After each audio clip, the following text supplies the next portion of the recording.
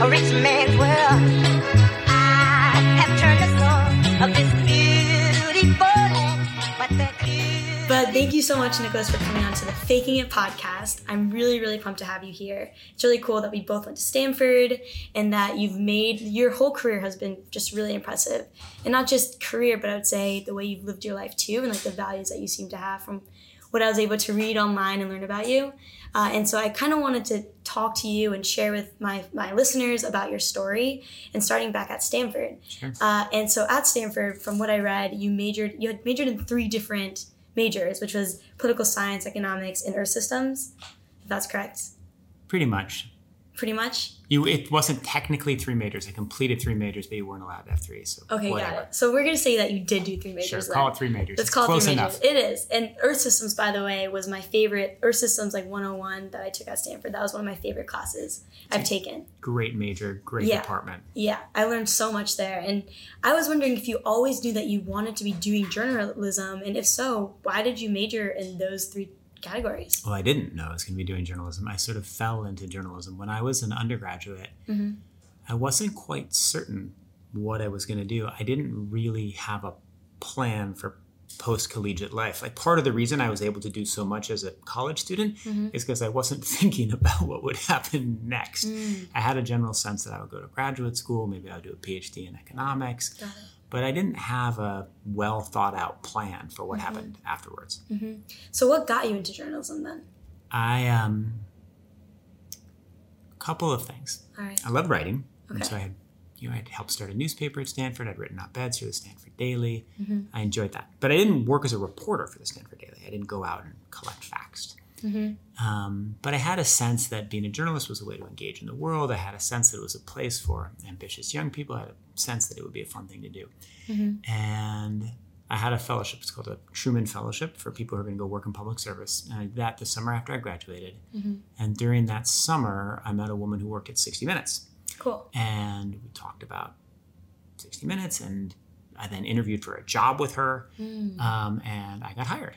Wow. Very exciting. So I was an associate producer at 60 Minutes, which is a great job. Cool. So I spent the fall playing guitar in New Hampshire, trying to evolve as a musician, and then I went to New York to start my job. I show up, and the executive producer says, "Who are you?" I say, "I'm Nick Thompson. I'm the new executive producer." He says, "What have you done in television before?" I said, "Nothing."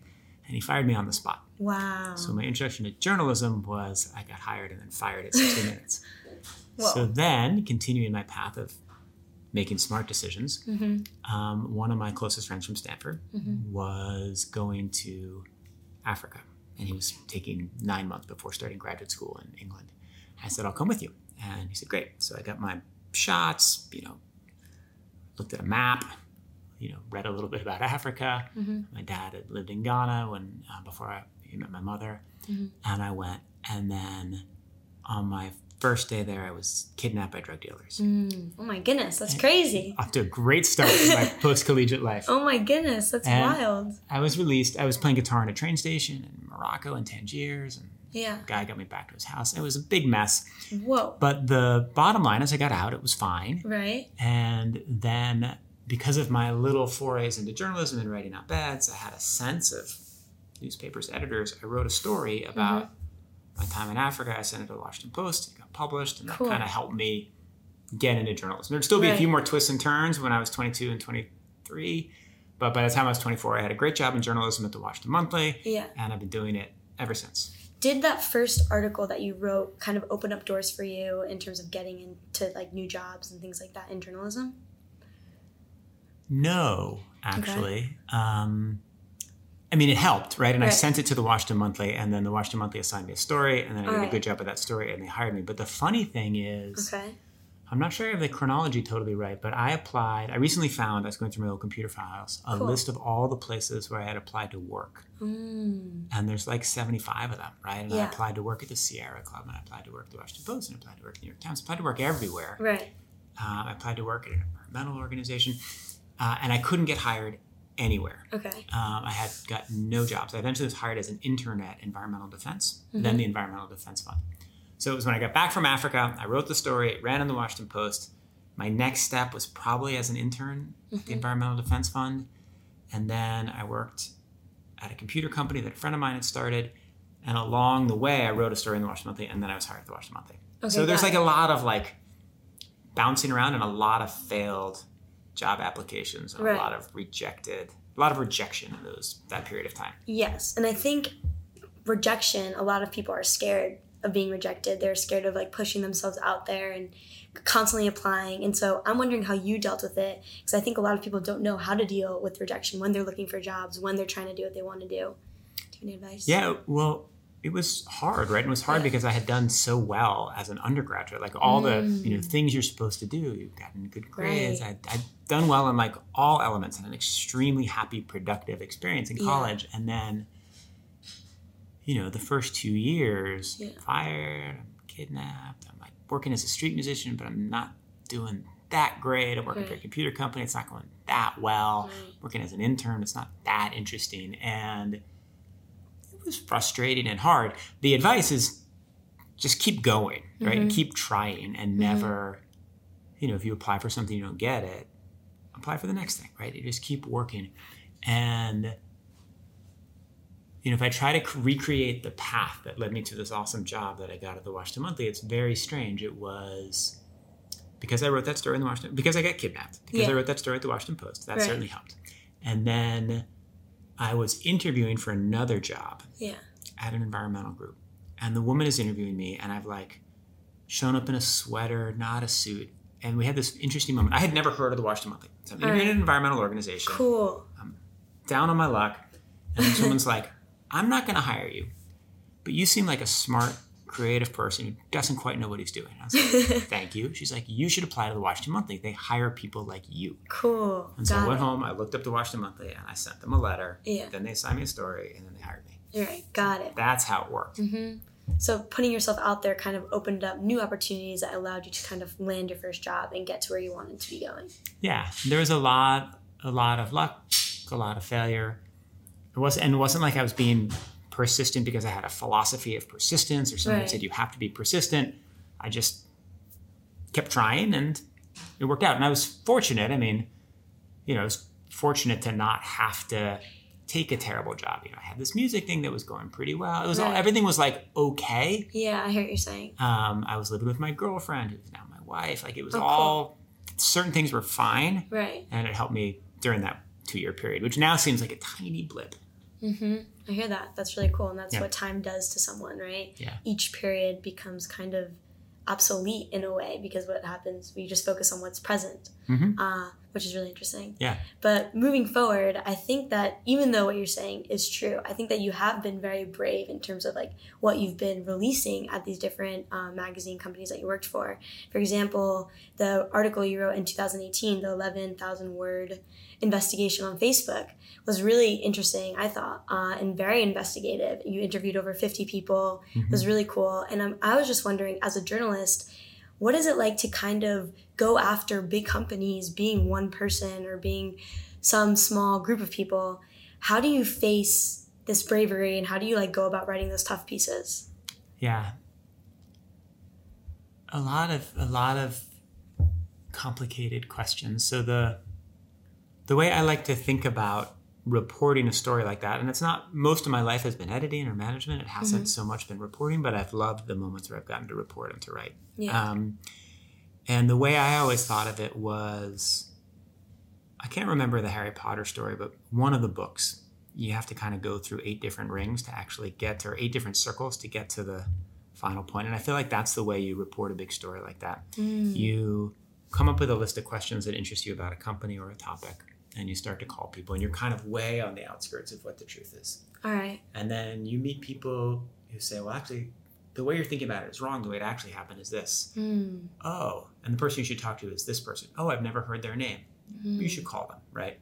And then you move into kind of the 7th ring, and then the 6th ring, and the 5th ring, and you get closer and closer to the truth of what happened. So the key to getting a story like that right is to have the right instinct for, if I pursue this topic, the truth I eventually get to will be interesting. To have the right instinct for understanding where you can get from like ring 8 to ring 3 or wherever you end up at the end. You don't ever get perfect truth. No one has perfect truth to it. Right. And it's very hard to get everybody to tell you everything. There's still, I wrote that story about Facebook, right?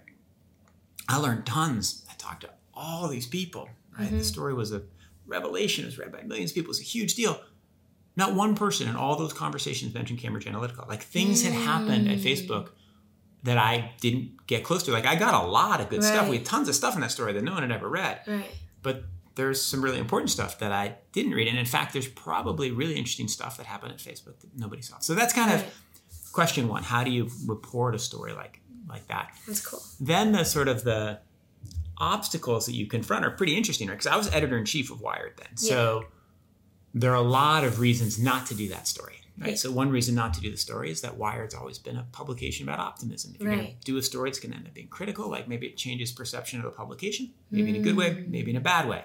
Maybe it was like a nice demarcation of a moment where Wired became more critical of tech. Who knows? That's one risk. Another is Facebook has a lot of money, has a lot of power, gives a lot of money to Condé Nast, the parent company.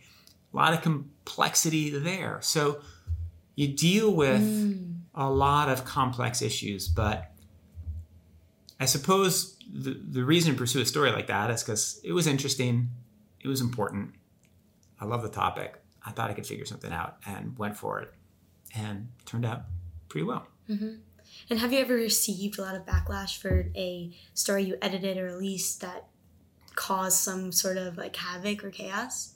Well, there was, the follow-up to that story was super interesting. So the story came out, and I got calls from people at Facebook saying, hey, you really got it right, good job. I got calls from people at Facebook saying, hey, you really got it right, but why did you put a bloody Mark Zuckerberg on the cover? He faces death threats all the time. What's wrong with you? But then the most interesting thing that happened is that maybe 2 months later, Wired's traffic from Facebook plummeted, right? A little switch was flipped at the company, and Facebook drove, let's say, 25% of our readership, 25% of our revenue, boom, down like 80%. Crazy. Yeah. And we're like, why did that happen? Yeah. And I spent a lot of time trying to figure out why it happened. The fact that it happened came up in like congressional testimony. It was like a real deal. Yeah. I never figured out. They were like, once we finally like got to the bottom of what was happening, they were like, oh, you ran some sponsored content ad. It was a dark post, and it was with this advertising partner, and it violated our rules on how you run an ad. Okay. It's possible that's true. Right. It's also possible somebody there just flipped a switch. Right. You never know, right? It's very hard to figure out. I genuinely don't know the answer to this. Yeah. Wow. That's wild. It affected a lot of Wired's business. Right. So is it possible that I am convinced it wasn't someone at the higher levels of Facebook giving an order? Like, no way. In part because, I interviewed Mark Zuckerberg not long after that, and they wanted that story to be read so they wouldn't have tanked our traffic. Right. But I'm not 100% convinced it wasn't some engineer. It was like, screw those guys. Right? So who knows? Very cool. That's wild. It's kind of weird. It's kind of weird. Mysterious. Yeah. That's very interesting. And I guess that's something that you have to think about going into these big stories. It's, will this happen? It's possible. And will anything follow up from that? Probably not. It's hard to prove anything after that at that point. Yeah. So I wrote a second big story about Facebook a year later, and I tried to figure out the answer on that. I couldn't get it. Yeah. That's pretty crazy. Yeah. And so you've worked at tons of different companies. You worked at the New Yorker, Wired, and now you're here at the Atlantic. And so I'm wondering, you've grown these companies too throughout the time that you've been there. At New Yorker, I think you've grown like on the online reading up like by 7-fold within the first few years that you were there as senior editor. And so I'm wondering, what do you see as the future of journalism? What are articles that are sticky? And does stickiness really equal a metric of quality, like reading? Yeah, so I wouldn't say I grew it. It did grow while I was there, overseeing the digital side. But the New Yorker was an amazing place and an amazing team. On the question of on the question of what the future of journalism is, I'm not sure. What we're trying to do here at the Atlantic is we're trying to publish the absolute best stories we can. Yeah. And create a business model that supports that work, that is sustainable, right? To make it so that the Atlantic, what you want is you want the place to be profitable and to publish the best work you possibly can. Right now we publish the best work you possibly can, but we're not quite profitable. We're heading in the right direction. Things are going the right way. Yeah. But we got to make the business model work. And so that means you got to optimize your advertising. You got to optimize your subscription business and you gotta figure out a third revenue stream, right? Same sort of playbook I ran when I was at Wired and that I worked on while I was at The New Yorker. So my hope for at least not the future of journalism, the future of The Atlantic is continue to do the absolute best journalism possible, reach people however they're reading, right? Maybe they're reading in print, maybe they're reading online, maybe they're listening to podcasts, maybe they're looking through their goggles, right? Cool. Who knows, right? Identify where they're reading, identify how to best reach them, and have a business model that sustains them. On the last part of the question, does quality lead to readership? Not always. Right. Usually. I mean, it is definitely the case that if you publish a good story, it will be read more than if that story was less good, right? If you take a topic and you write a good story about that topic. It is also the case, of course, that, the best stories you write are not the most read. What's interesting is that if you look at readership, let's say there's like a 60% correlation with quality. If you look at subscriptions, there's like an 80% correlation. So we just published this incredible story about child separation policy, surely the best thing we've published this month. Cool. Readership, I don't know, maybe it'll be the 8th, 10th most read thing this month. Right. Subscriptions, it'll probably be first. So there's a closer correlation with the subscription business, but there's a reasonable correlation with the traffic business. Very interesting. So it has to do with kind of like the business behind promoting a piece or just getting more viewership on something, but it doesn't necessarily translate into subscription. Yeah. So you can publish, like if I were to pull the Parsley metrics right now, the metrics we use, the most read stories would be stories that are like of the moment. They're broken a bit of news that people are discussing right now. The stories that would leave subscriptions are probably closer to the most thoughtful, thorough things. And again, you can have overlap between those two categories. And if you do, there's magic. But sometimes you don't. Got it. Very cool. And so, I think like what you're doing here and the work that you've done is really cool. And you also are a marathon runner. That's and true. you have, like, as you said, like a wife and kids. And I'm just wondering, I'm also a marathon runner. Oh. Yeah, I ran the New York City. This was my first marathon this past year. Oh, awesome. Yeah, which was really cool. That's fabulous. Thank you. Yeah. So I did that, and so I love running too. I ran today. I'm a part of the like Brooklyn Runners Club. We ran around the track this morning, like a lot of times by Lower East Side. Oh, that one on 6th Street? Yeah. Yeah, awesome. So love running too, and I'm just wondering how you have time to do it all, and what is your philosophy of life, I guess, in that way? Well, my running is fairly efficient. You can see from the running clothes over there and the running shoes. I commute to and from work on foot. So It's not that much longer than the subway. So you run in, you run home. Right. If I'm doing a workout, I'll actually maybe go to that track or I'll go run in Prospect Park. Cool. Adds a little bit, takes a little bit of time away from work. But Right. I actually think, so my philosophy is that, I don't know if it's a philosophy. I think that everybody needs something that isn't work, that is like a meditative practice or something that gets them a little bit out of the headspace they're in when they work, right? And I have this very intense job and I have kind of intense extra commitments beyond the job. But having running as this constant for the last long time in my life, I think is a little bit like my own form of meditation, right? So it gives me a mental break. At the end of the day, you finish your job, a little bit of a break. You run home, fresh air, sunlight if it's August, dark if it's fall, winter. Wow. You just have a little bit of mental break. You come home, your family, your kids, you do all your wonderful things with them, and then they go to sleep and you go back to work, right?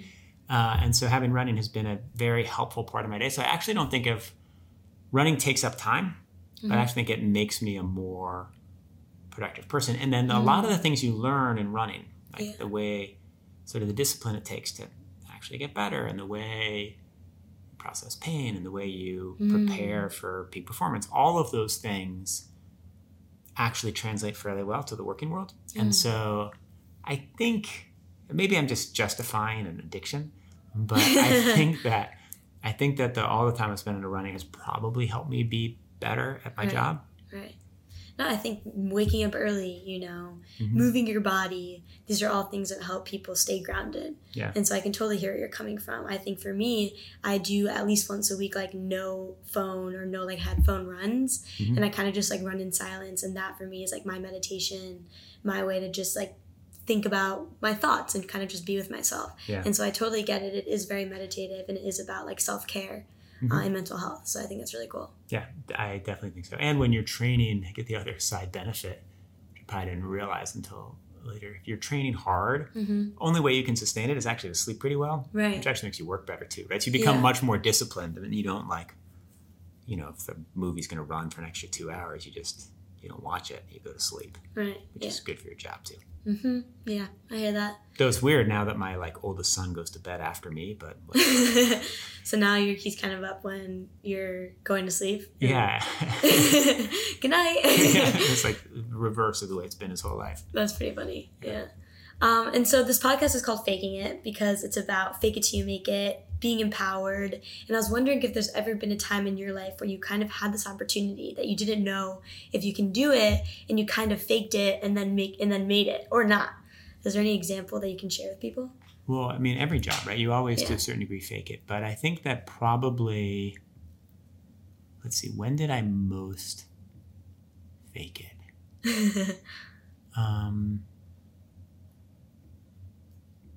It was probably at the New Yorker. All right. And so what happened is I was hired at the New Yorker as a senior editor. And the New Yorker back then was all print. Had a did not have an ambitious digital strategy. Okay. This is 2010. And so I'm a print editor for 2 years. I get the job, and I think I'm going to be doing it for 25 years. Okay. Right? Because nobody ever leaves the New Yorker. It's like, if you're going to be a print editor, it's the absolute wonderful place to be a print editor. Cool. So I go there, and then but I'm also slightly techier than the average person at the New Yorker, right? Like, I can fix the printer. And at some point, David Remnick, who's the boss and who I adore, decides he wants there to be an ambitious web strategy. He puts this fabulous woman, Amy Davidson, moves her over from print to web. And then, one day he comes in my office and is like, I want you to be the web editor. Cool. And I was like, and he's like, take your time, think about it, call me tomorrow and say yes, right? Like, and you do what David Remnick tells you to do. Right? And so I did it. And so suddenly I'm the web editor, but I've got to run a whole publishing team, hire people. There's so many things that I had never done before, right? We had to build out a paywall strategy, digitize the archive, transfer CMSs. I remember not knowing there's a product manager and a project manager, but I had to hire them, right? And so I was really learning on the fly. Yeah. And it wasn't total faking it, right? It's related skill sets, but let's just say I was learning a lot every day. I think it's actually interesting, related skill sets. That's kind of maybe a way to justify going into something that you don't know if you necessarily can do. Yeah. If you have contextual knowledge around what it is, and then that kind of just helps you and gives you that confidence. Be like, okay, I don't know what I'm doing, but I've worked in this field, maybe I can figure it out. And that's kind of a way to give yourself that confidence, or just at least go for it. Yeah. I mean, and so for Remnick, right? Yeah. When he had to decide he decided one morning, woke up, wanted an ambitious web strategy, right? Yeah. You can hire someone who's worked at another digital publication, run an online news service, but doesn't know the New Yorker. Yeah. Or you can hire someone who's worked at the New Yorker, but hasn't run an online news service, right? Choose one or the other. And clearly he felt like my understanding and Amy's understanding of how the New Yorker worked, what a New Yorker story is, who the New Yorker writers are, was more valuable than bringing in someone from the outside who'd worked at a different kind of publication, but knew the rules of social media, knew all that stuff. Right. Got it. And it worked great. We worked out. We had a great run there. That's awesome. Yeah. So last few questions. Do you have any advice for people who are just trying to do their next thing, maybe go into journalism, maybe go into something they care about, but just don't have that courage to make that step? Well, right. So yes, have the courage, keep going, but then how do you have the courage to take that step? How do you have the courage to go up to bat again after you strike out? Right. Yeah. And I don't know now, it's so ingrained, right, that if I fail at something, I'm eager to go take the next at bat. I don't know how to convince someone, how to teach that skill to someone at 22 or 23. I will give one piece of advice that I think was super useful to me, and it's something I think about a whole bunch, which is that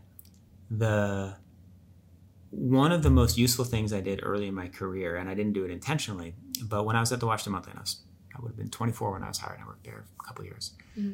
I got to know everybody who was a journalist at that age, and they all became my friends. I edited them, and they weren't important journalists then, but it's now, right?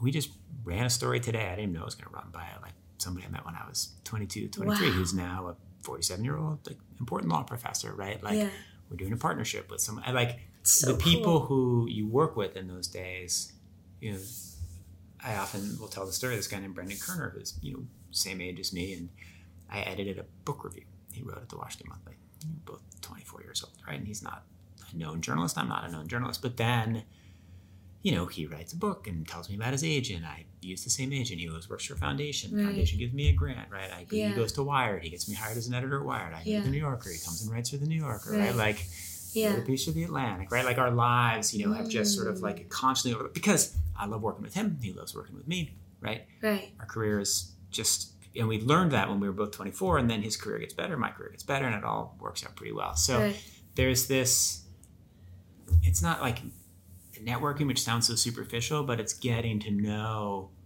folks in your field, and some of them will leave and they'll go do totally different things, and some of them will, your career will sort of run in parallel. And so a lot of times people are like, oh, you know, they're advancing the career and figured out I gotta go meet the editor of this publication. It's true, it's helpful, it's good, but it's also really good just to get to know your peer group, because your peer group's gonna keep going in the field, and you'll get to have all kinds of interesting collaborations and partnerships in the future. Yeah, that's very interesting. That's really good advice too. Just to tell people to kind of stay in touch with the people that they know and try to utilize their friends as connections in the workplace too. And then I guess the other thing I would say is that I don't know if I regret any, like every time I made a choice to do something kind of crazy or strange. Yeah. I don't regret any of those choices. Like I like the choice to go to Africa, even though I got kidnapped, was hugely important and beneficial, right? The choice to like try to make it as a street musician was super interesting. I learned a whole bunch, right? Like there, at different stages in life, you have different constraints on the choices you can make and the experiences you can have. And at a young age, before you have children who are in school, or you're married to someone who's not, you can't move to a different city, like the amount of options you have available are much higher in a way that one doesn't quite realize at the time. And I didn't quite realize, when I went to Africa when I was 23, and then when I went again when I was 26, that like that would be the last time I'd go. Right? Yeah. I kind of thought, I'll just go all through my life. But then you have kids, right? You can't leave your kid to go to Ghana for a week. Like maybe you can, maybe you can't. Right. It just becomes so much harder. Yeah. So, like optimizing for interesting experiences. Yeah. Even if you're not exactly sure what they're going to bring you, super helpful. So I'm glad that I like inadvertently made a bunch of choices that optimized for interesting experiences. And it seems like you learned a lot from them too. So. Definitely. Yeah. And like the sort of the boring choices, I'm regret. Got it. Very cool. Yeah. Is there any like book or article or anything that you've read that like has informed your life decisions, or something that has really transformed you in any way that you want to share with people? The thing that was, I think, most helpful to me is I wrote a book about Paul Nitze and George Kennan. So it was a history of the two of them through the Cold War. Nitze was my grandfather. It's called The Hawk and the Dove. Kennan is the great dove, pushing American foreign policy for 60 years. Nitze is the great hawk, arguing for more and more weapon systems. They argue against each other 60 years, but they remain friends. But it was the process of studying Kennan's life deeply and looking at the way he thought about the world, and the process of studying how those two people operated and worked, I think about all the time. So part of the book was like, cool, I'm going to tell a story about the Cold War. It's an interesting story. Like, I love it. But I also, just by really studying two extremely successful, extremely interesting people, learned a ton that influences me every day. What's one thing that you've learned from them? Well, so this is an interesting, one of the details that I love about Nitze is, I was just talking to my son about this yesterday. Cool. He got fired all the time. And he worked for something like 11 presidents and got fired or demoted by 8 of them. Wow. Right? And most people in Washington, like if you're the assistant secretary and you get fired as the assistant secretary, you you go off and you go work for a think tank or you write books and you don't come back in. If you're going to go back into government, it has to be at a level higher than assistant secretary. And what my grandfather did is he would get fired and he'd come back, as the deputy assistant secretary. And he'd work his way back up and he'd get fired and work his way back up. And I've always thought, like, so I'm CEO right now. If I get fired as CEO, like, hope I don't. I'll go back and I'll be a writer or I'll be a senior editor, like, and I'll just, keep going, right? Yeah. And like, come back in. Like if I get fired, I'll probably take 2 months and go hiking, right? Maybe just hiked on the Appalachian Trail yesterday with my son. Maybe I'll go hike on the Appalachian Trail for 2 weeks, but then I'll come back and I'll try to get a job at whatever level I can get a job. Yeah. And it's a good lesson about resilience, about, Nitze, my grandfather, just like believed deeply in influencing public discussion about these issues. Maybe he was right, maybe he was wrong in the arguments he made, but all he wanted to do was to do that, and he was willing to just constantly, get back up on his feet. Right. He wouldn't stay there licking his wounds, wouldn't like complain that it was all unjust, and like, they don't like people like me, or they, they're, it's all unfair. The ref made a bad call. He's just like, okay, I'm gonna come back in and I'm gonna win next time. So I love that. That reminds me of the Greek mythology about like rolling the hill up the rock just continuously. Oh yeah, that's funny. Yeah, and kind of the rock being actually something that you love to do. And it doesn't matter what level on the mountain you're on, as long as you're just rolling up that rock, it makes you happy. Yeah, so. I guess, right. So he never reached the peak he wanted. Right. He always wanted to be like Secretary of Defense or Secretary of State. Never got there. So that's the top of the hill, but he loved pushing the rock. Yeah.